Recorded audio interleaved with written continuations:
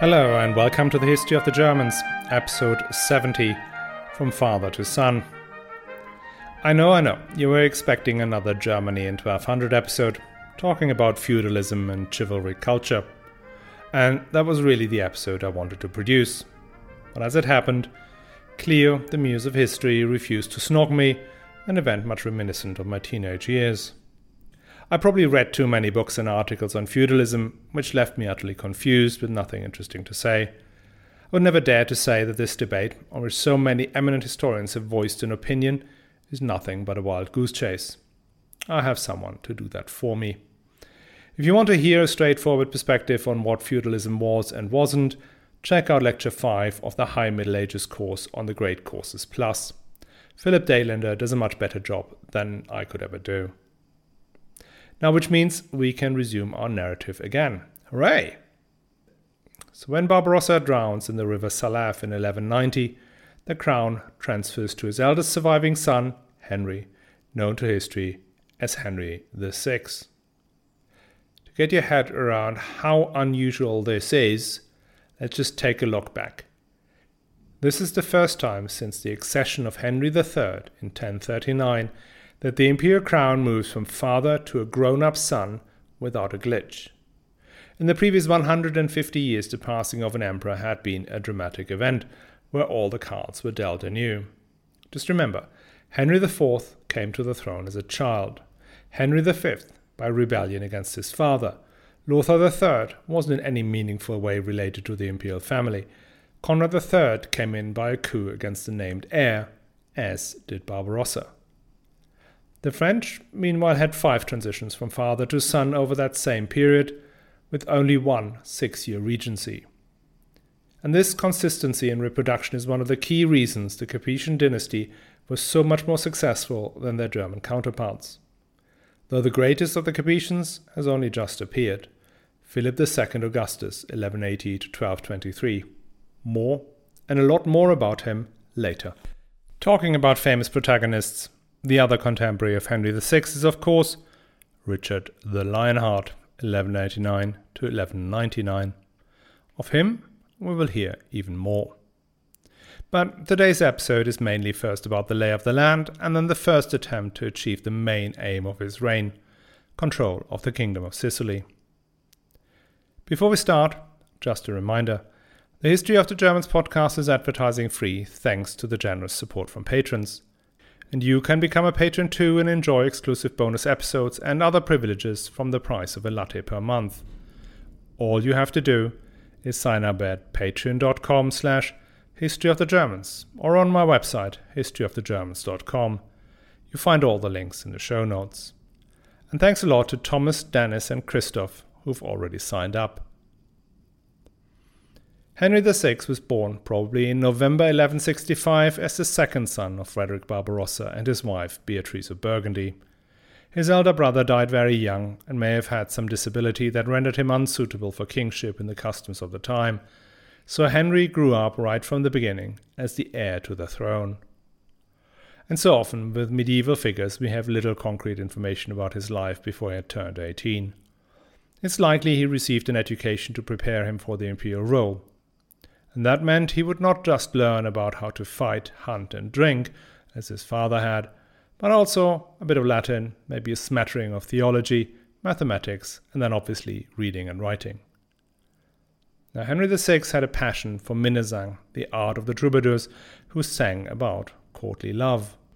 The famous Manesse Liederhandschrift, a compilation of medieval love poetry from the late 13th century, contains a poem by Henry VI. The poem is, well, it's a bit so-so, and some argue it wasn't even by him, but it does a reasonable job on conveying the longing for the beloved, who he would gladly sacrifice all his crowns and castles for. Well, as we will see, he was definitely not serious about that one. We hear that his court was a bit jollier than his predecessors, with travelling minnesingers, troubadours, musicians, even a fool. He was quite sociable, generous to his friends, and enjoyed intelligent conversations. Others claim that he was cold and calculating and prone to brooding. Physically, he was less impressive than Barbarossa, a bit of a skinny one, not very tall. What was crucial, is that he had been nurtured for his future role by his father. Since he was 9 years old, he followed his father on his journeys to Italy and from place to place in Germany. In 1083, barely 19, he takes part in the complex negotiations that lead to the settlement between Barbarossa and the Lombard League. In 1184, he makes his first appearance in the history books. The Diet of Pentecost in Mainz, that great event where Barbarossa and the Hohenstaufen celebrated its recovery from the setbacks and the humiliations of the 1170s. Officially, that was to celebrate the knighting of Henry and his younger brother, Frederick, Duke of Swabia. Once Henry had become a knight and was thereby now a full member of the social elite, he took on major responsibilities on his own. He headed a campaign against Duke Casimir of Poland in the summer of 1184 that concluded with Casimir giving homage to Henry and his father almost immediately. It was also in 1184 that an agreement was concluded, the results of which will dominate the reign of Henry VI. Barbarossa had agreed with King William II of Sicily, nicknamed the Good, that Henry would marry his aunt, Constance. Constance was at that point 30 years old, whilst the intended bridegroom was just 19. Constance was the youngest daughter of King Roger II of Sicily, and at that point the only legitimate member of the once so fecund Hauteville family. Her nephew, the current King of Sicily, was 32 at the time, and by all accounts should still be in with a chance of producing an heir. But as long as William remained childless, she was the last remaining Hauteville. Now, we have come across the Kingdom of Sicily quite a few times now, so we do not have to go over the full backstory again. Basically, the Hautevilles had shown up in southern Italy as mercenaries from the 1030s onwards and had rolled up the Lombard princes, the Byzantines, and ultimately the Muslim emirs of Sicily. In 1130, Roger II had consolidated all of southern Italy and Sicily in his hand and acquired a royal title from the Pope. The Kingdom of Sicily was, at least in the eyes of the Normans and the popes, a fief of the papacy. But as far as fiefs go, the Normans enjoyed a large amount of freedom. They controlled the church in their territory, including the right to select and invest bishops. Their fiefs could be inherited not just by the sons, but also by the daughters and by the cadet branches. All that had been laid down in a concordat the papacy had concluded with King Wilhelm I in 1156. Hence, Constance was the true and sole heir to the Kingdom of Sicily, provided William II did not have any further children. Which gets you to the point that it's really hard to get your head round. A marriage between the heir of the imperial crown and the heir to the crown of Sicily is the very, very, very last thing the papacy could tolerate, let alone sponsor. Now that the empire had found an accommodation with the northern Italian cities that gave it a modicum of executive power, acquiring Sicily would put the Pope into the chokehold of the emperor. The empire and Sicily were one political bloc. Then the emperor could come down and besiege Rome at will.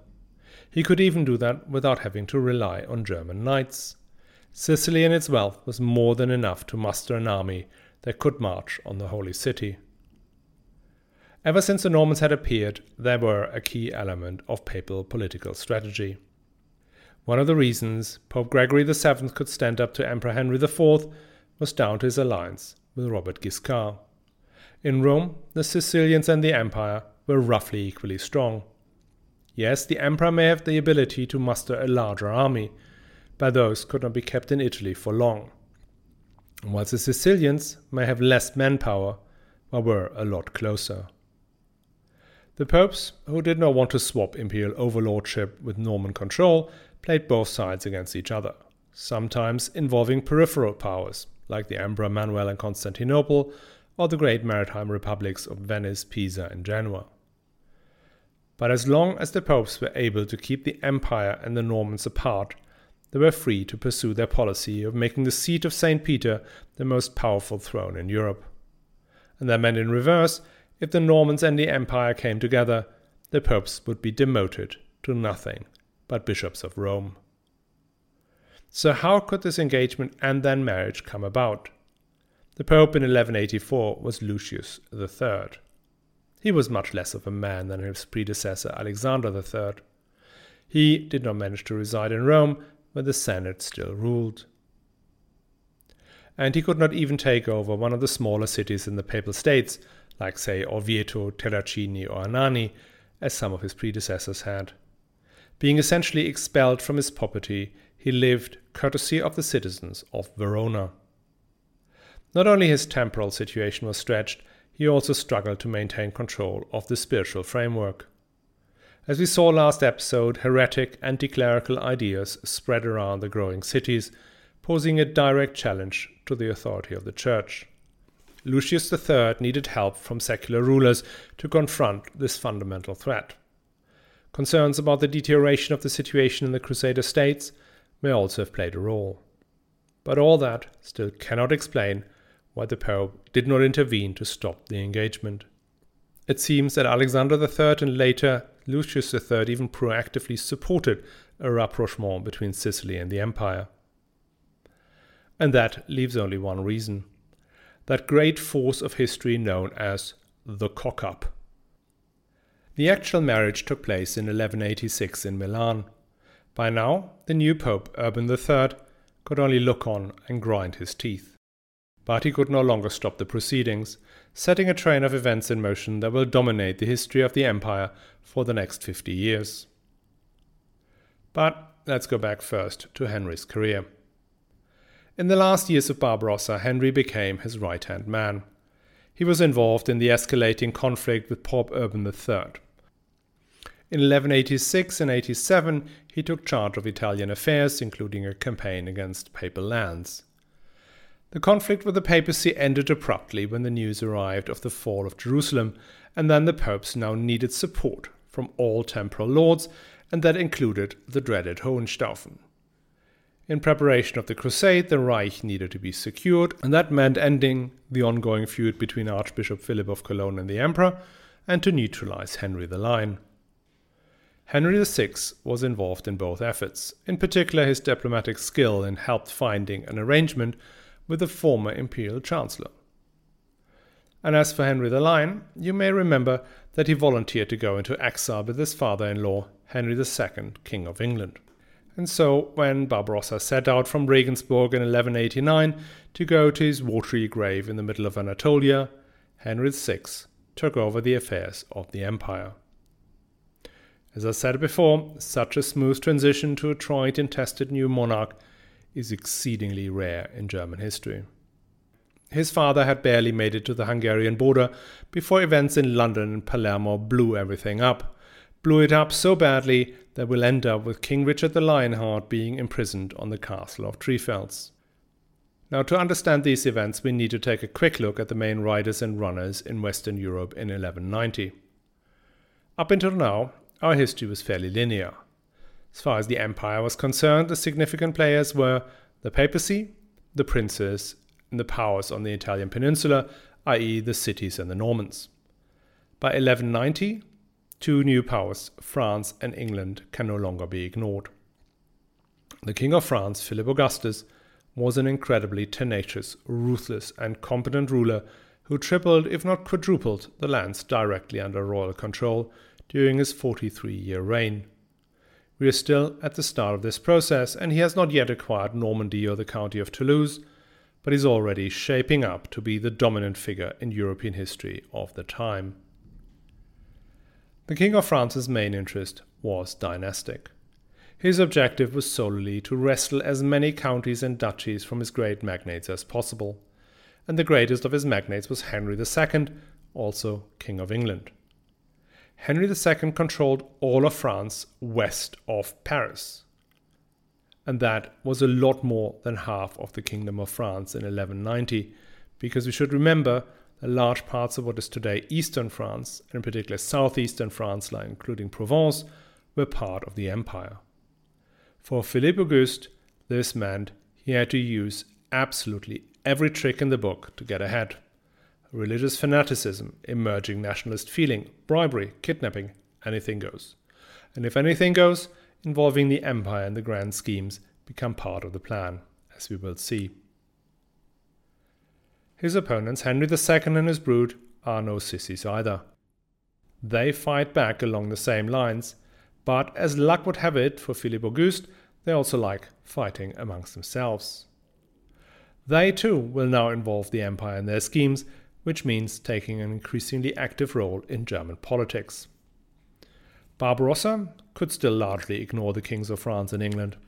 All he tried to get from them was occasionally recognition for his anti-popes, but not a lot more. But for his son and for his grandson, that will no longer be the case.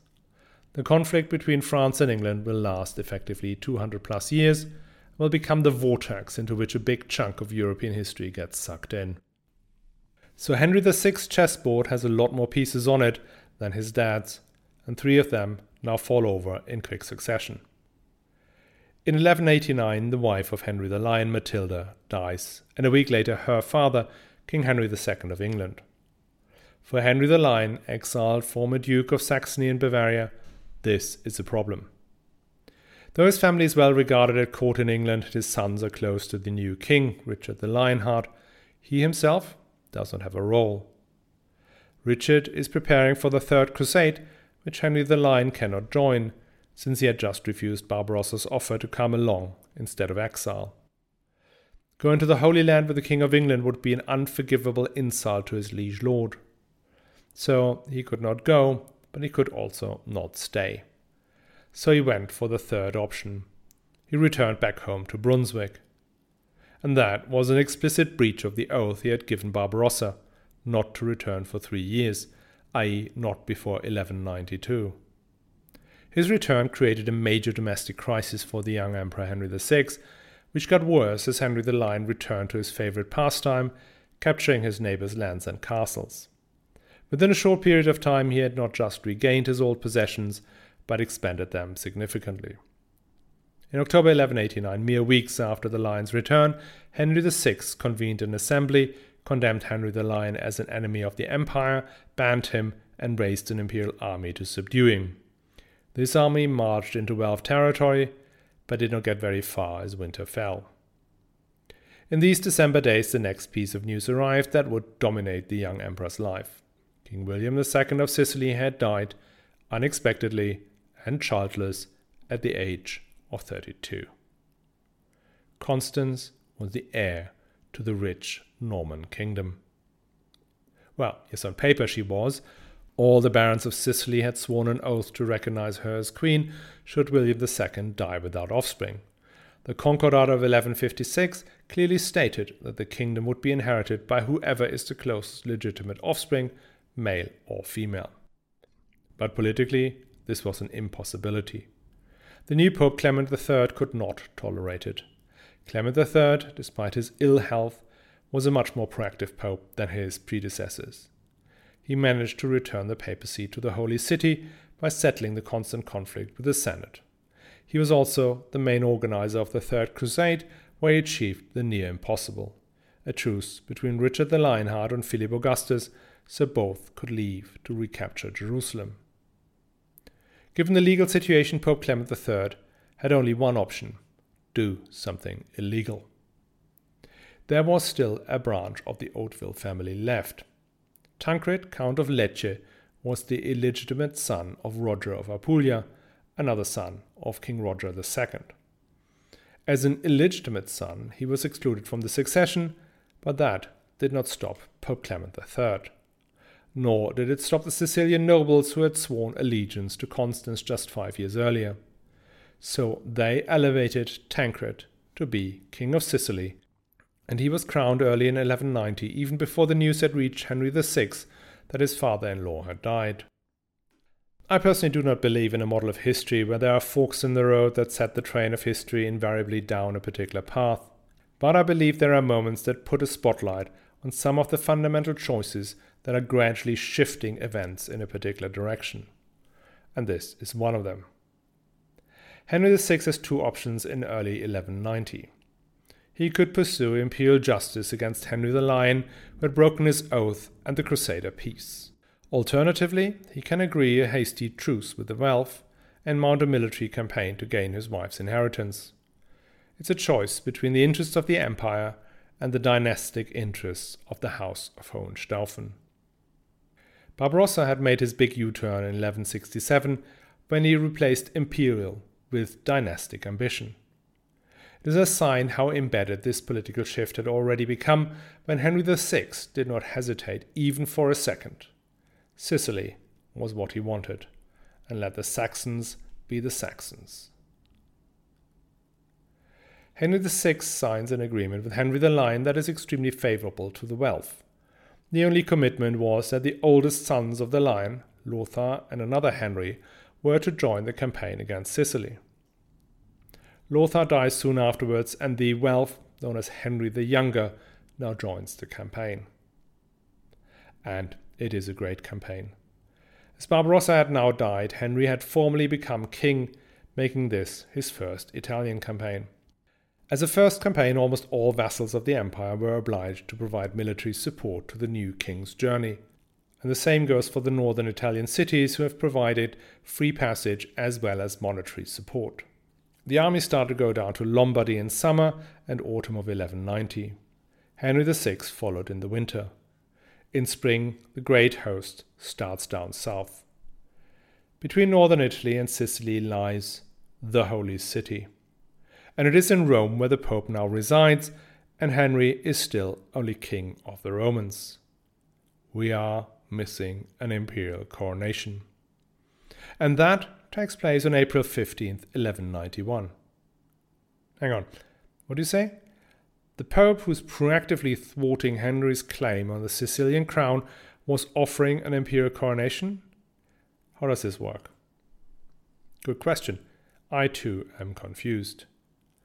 There are a number of things that happen around the same time that might explain it. First up, Pope Clement III, the one who had engineered Tancred's accession, had died literally days before Henry VI arrived in Rome. A new pope was immediately elected, Celestine III, but as often with these elections, it needed a moment to bed things down. Secondly, the popes were in Rome only by the consent of the Senate. If the Pope refused an imperial coronation, he would have had to withstand an imperial siege, and that would only work if the Senate was prepared to go along. Now, the Senate made his own deal with the aspiring Caesar. They were keen on the destruction of the ancient city of Tusculum. Tusculum had been occupied by imperial troops since 1187 and was a loyal city of the empire. But the Senate wanted it, in exchange for smooth coronation. There was nothing to it. Henry VI offered the Senate of Rome the city of Tusculum on a silver platter. Tusculum fell, its citizens blinded, killed, or exiled, its defenses razed to the ground. Tusculum, founded by Telegonos, the son of Odysseus and Circe, Tusculum that predates the city of Rome itself and had been a rival since the time of the kings, was no longer. For 900 years it grazed on by goats, and today is an archaeological park. Tusculum was the price Henry VI was prepared to pay for an imperial crown. And so Pope Celestine III crowned Henry and Constance Emperor and Empress on April 15th, 1191, a day after his own consecration and ordination as a priest. Immediately after the coronation, the army left for the Kingdom of Sicily. Pope Celestine, his hands still wet from anointing the new emperor, protested. He warned that God, or more precisely the interest of the Roman Curia, were opposed to the Norman kingdom falling into the hands of the emperor. Henry and Constance shrugged off these papal objections and simply pointed to their undeniable rights as heirs to William II. The army moved towards the border with Apulia. Cities quickly fell to Henry and Constance. Roccadaca, Capua, Salerno. Only when they arrived before Naples did they encounter resistance. Richard of Acerra, the brother-in-law of Tancred, commanded the city's defenses. Now Naples' history goes back all the way to the 2nd century BC as an early Greek colony. In the 9th century it had become a largely independent duchy that lasted until 1139, when King Roger II incorporated it into the new Sicilian kingdom. With a population of 30,000, it was the second city of the kingdom, surpassed only by Palermo. Its position at the center of the Bay of Naples and its defensive walls made a siege entirely dependent upon being able to prevent any resupply by sea. For that purpose, Emperor Henry VI had engaged the ever-loyal Pisans and Genoese. A Pisan fleet had arrived in May and duly closed off the city. The land troops and soldiers began running up against the walls, miners were digging tunnels to bring about the collapse of the walls, and siege engineers put their terrifying siege engines together. All looks good, though time is of essence, as always in Italy. There wasn't time that ran out, but sea room. One day, the fleet of Tancred's admiral Margarito shows up in the bay. Margarito, like Tancred himself, was a soldier and sailor forged in incessant campaigns against Byzantium, North African emirs, Venice, and pretty much anyone else in the Mediterranean. We know little about the actual sea battle, but in the end, the Pisan ships are on the bottom of the sea, the Pisan sailors locked up in Castello a Mare, the castle in the sea before Naples, and the supply routes into the city are open again. Henry did not give up, though. There was still a Genoese fleet on its way. The Genoese had been delayed, for whatever reasons, which may have included unwillingness to fight side by side with the evil Pisans.